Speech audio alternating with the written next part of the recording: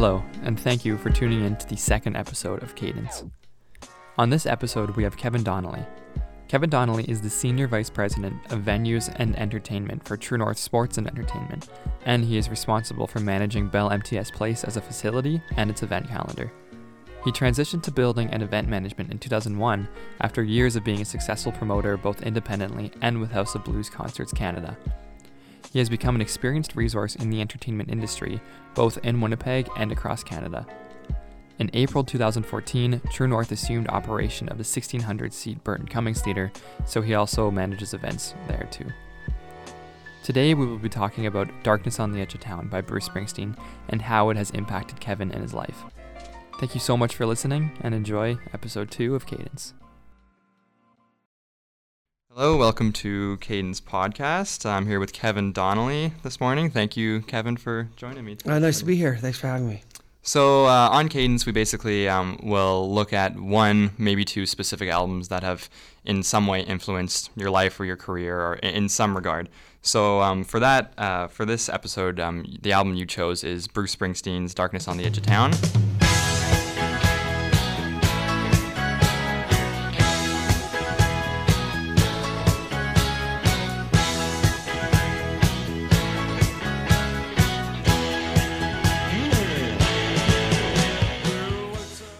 So I guess we'll just start with, why is that the album that has impacted you most, and in what way has it influenced you?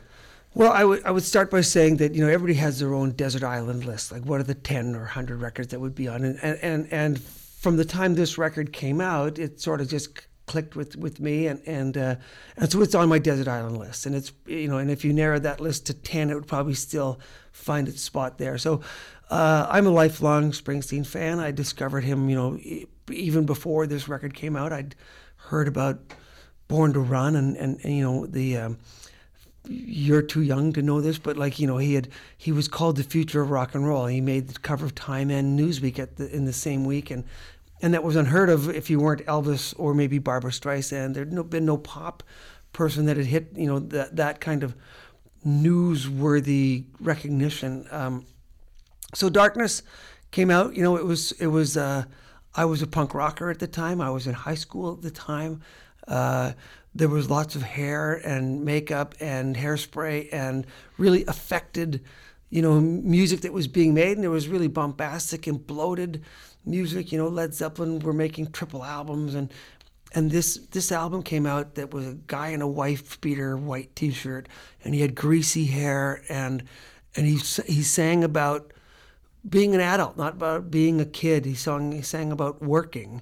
And I'd never really heard sort of a grown-up perspective from rock and roll. It had always been youthful angst, youthful, anger, youthful passion.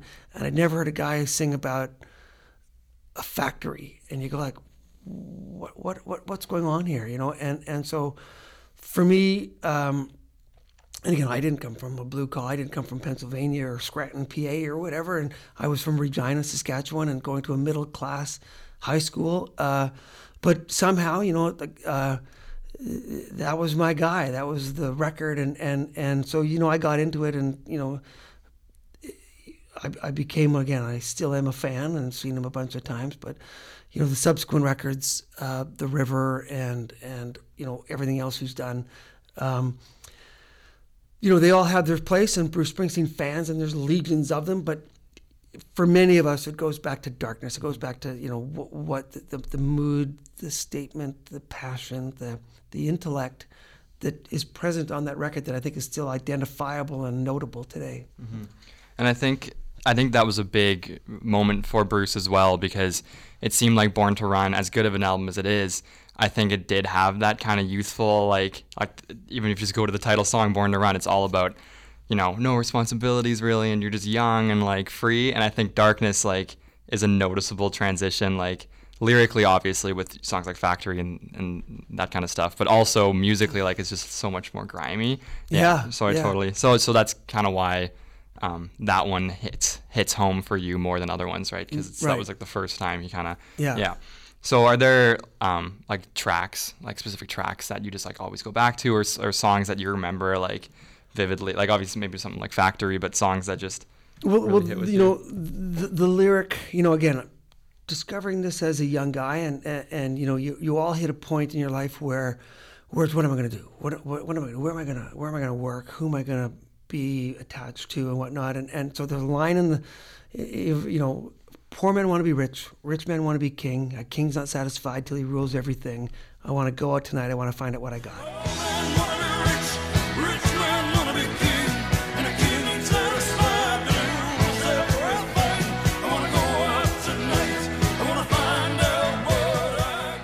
So, you know, I do that without scripting. I mean, that's a lyric that I've known since I was 17 years old. And again, you take, you know, every now and then you come upon a lyric that you go like, oh, like that's just not a rhyme.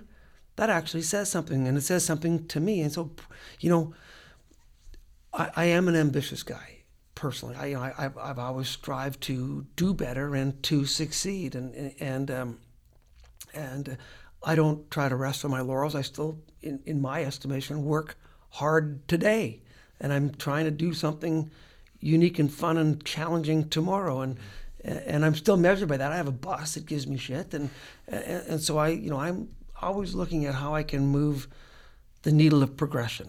And if you think like poor man wants to be rich, rich man wants to be king, king's not satisfied till he rules everything. Like, you know, you start to identify, going like, okay, what am I going to be? A dishwasher? Am I going to be the chef? Am I going to be the chef? Or am I going to be the restaurant manager?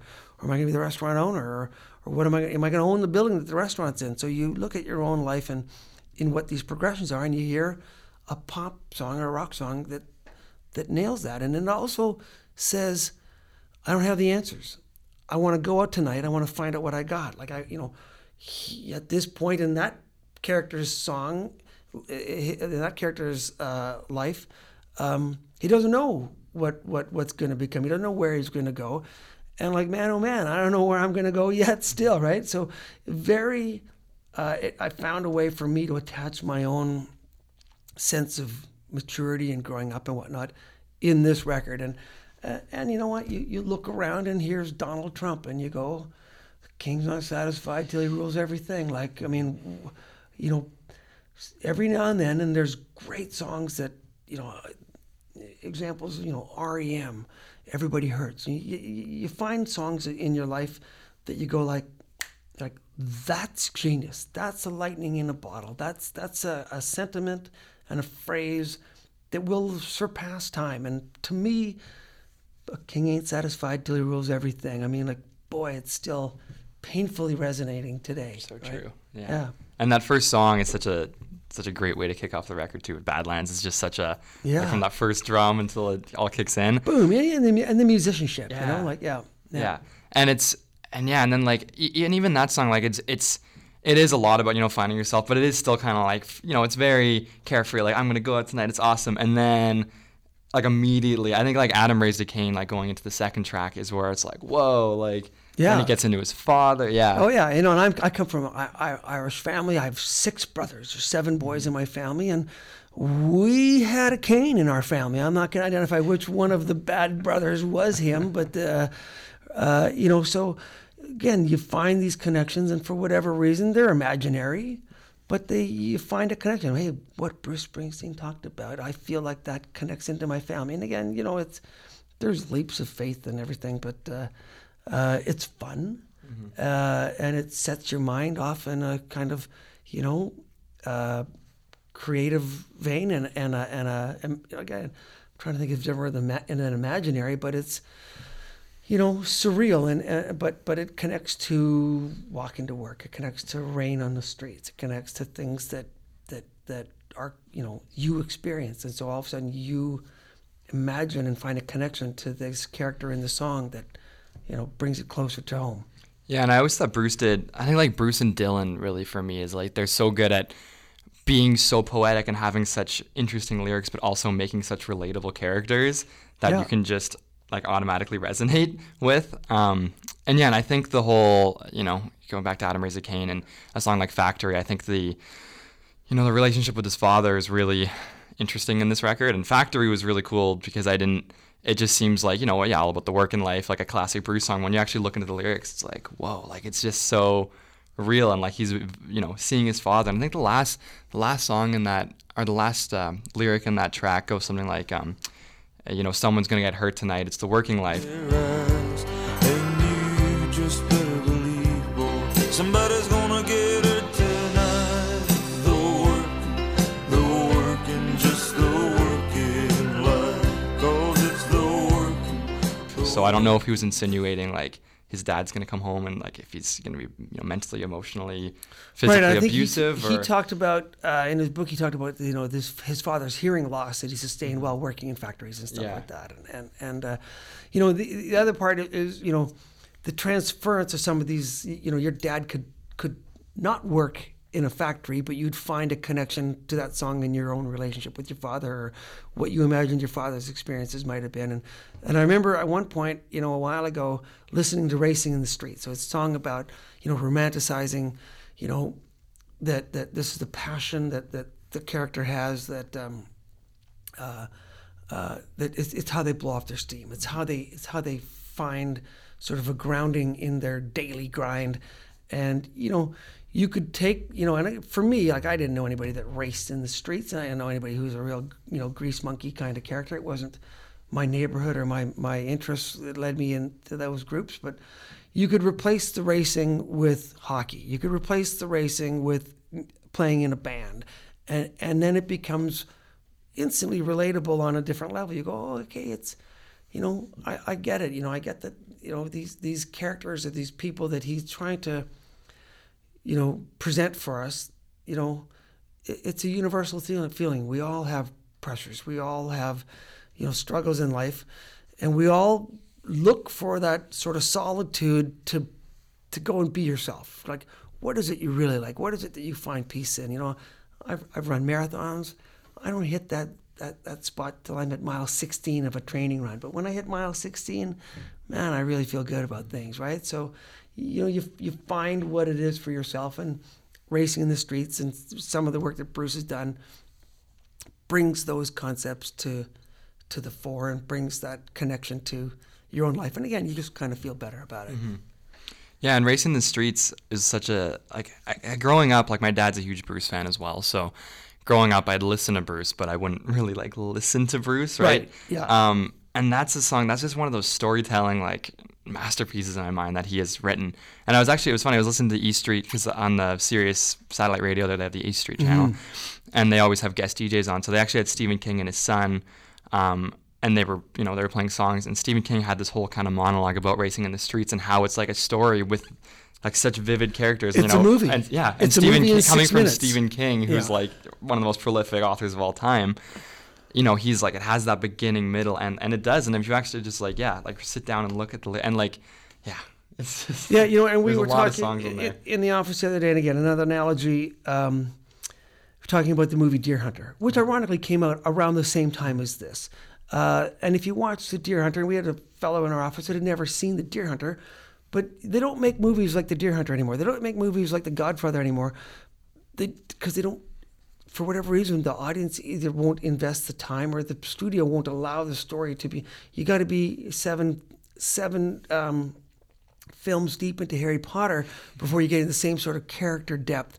And so with the Deer Hunter, there's 20 minutes of hunting deer that now would be encapsulated in a 30-second montage with a Journey song behind it or something, or the wedding scene that goes on forever, that just sort of details the friendships that these guys have.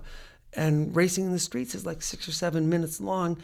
People don't write songs like that. They don't take the time to set the melody, to set the mood, to allow the bass line to groove, to allow the character to allow the listener to slow their heart rate down and get into the mood of this song. And so, again, it's a throwback, but it's a rarity. Songs like that don't come along. They're not that common. And so I like its uncommonness. I like the fact that it allows me to get into the mood. It's like watching a good movie that you don't see much anymore. Yeah, that's so true. And I wouldn't call Darkness on the Edge of Town like a prototypical concept album, like something like The Wall or something where it's there's a clear front to back connection. But I think that these characters kind of it does kind of connect. And I think the last song on the album, the title track, Darkness on the Edge of Town, is actually kind of like almost like a part 2 to Racing in the Streets, because it talks about the girl who was tired of this, the character racing, all that kind of stuff, and now she's off doing other things. So just the connection, it's really, really interesting to me. Yeah. Again, like, I think that, here's a guy, and like, some of his stuff, doesn't work for me, and some of his stuff, you get a little tired of the sameness of what Bruce has done over 30 records or whatever it is. But this one, for me, doesn't grow tired, and it doesn't grow old, and again, he's done such a masterful job of connecting the songs that are unconnected. And it's not a concept album, but there's a theme that runs through it. There's a consistency that doesn't get monotonous. It doesn't sound like a Boston record where literally every song is the same song, just replayed. Yeah. And again, there's a real craftsmanship. There's a real accomplishment to being able to do that, to have a sameness without it becoming monotonous. Mm-hmm. And I think it helped. It's just such a tight album. Like, it's only like 10 tracks or something like that. It's just very, very tight. There's no filler. And I know The River, like, is the double album, but and I think he had talked about how The River he wanted to present it as like, this would be like a live kind of, this is what it's like seeing the E Street Band live.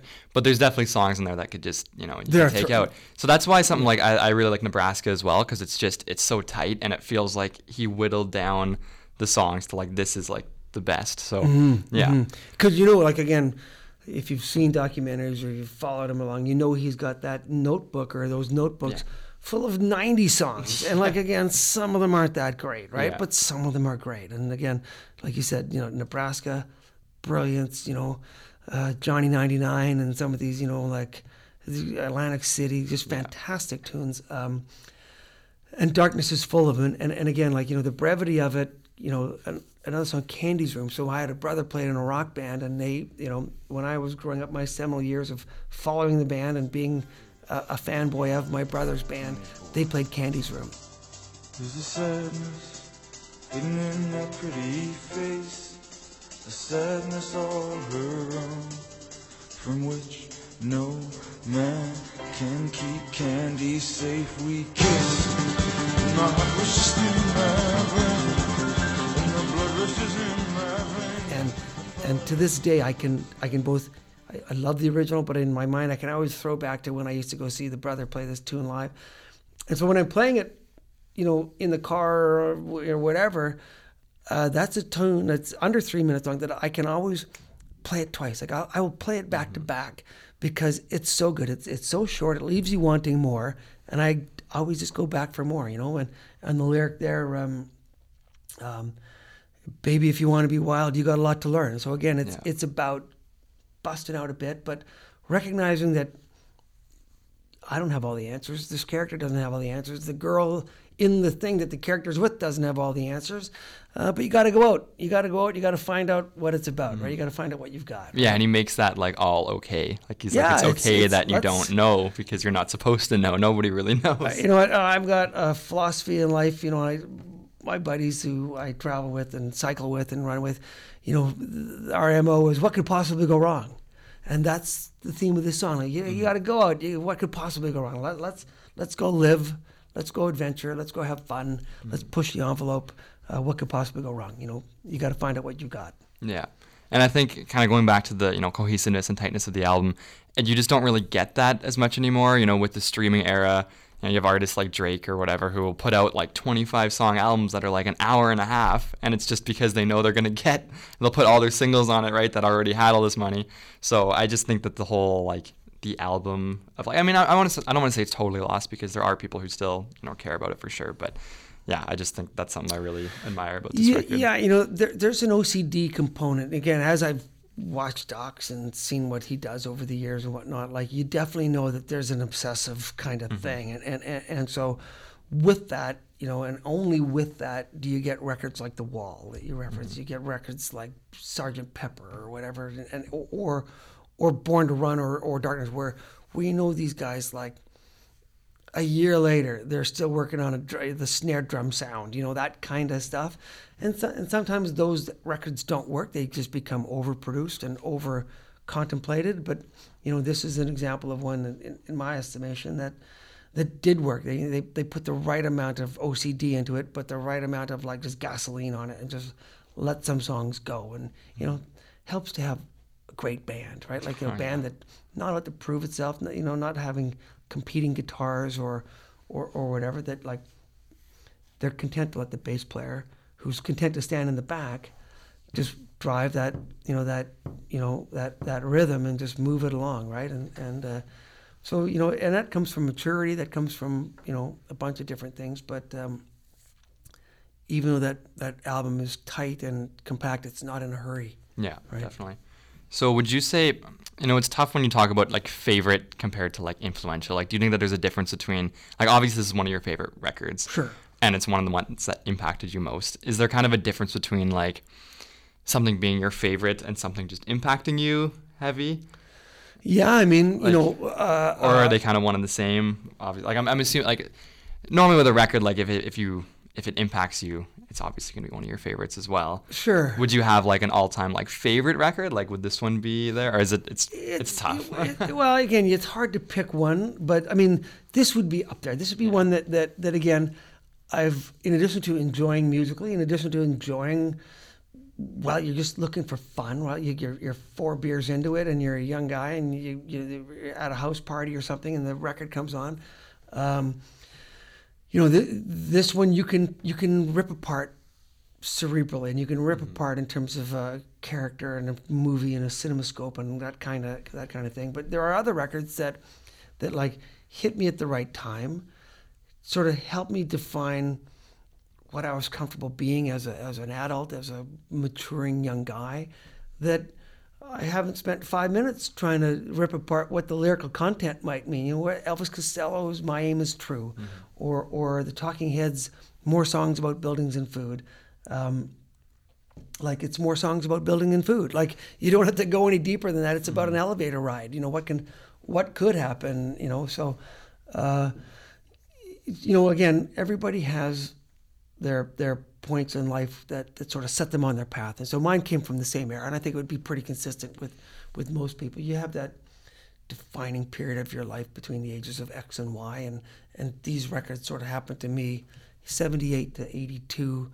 I was becoming a man. I was becoming a grown-up, or deciding what I liked and didn't like about life, right? So that's why those records, your listenership are going to have to go back and figure out what that Talking Heads record was about, because they may not have ever heard it before. But that's, the era, my era, and the music that was being created. And there was lots of crap, and as splintered as it is today with the different genres of music, it was really splintered then. But back then, like, the rock guys hated the disco guys, and the rock guys hated the new wavers and the punkers, and it was all reciprocal. Like, you didn't cross borders. Today, like, kids can be fans of Florida Georgia Line and Drake and Pearl Jam, right? But that didn't happen in '78. It was really sort of, there were teams that you were on, and there were lines that you didn't trade teams, and you didn't cross lines, sort of thing. So yeah. And you were mentioning that you've obviously seen Bruce live as well. My dad's like a mega fan, so I think he's seen him probably 8 or 9 times. Yeah. So I've seen him a couple times, and even I think the first time I saw him was about 2010.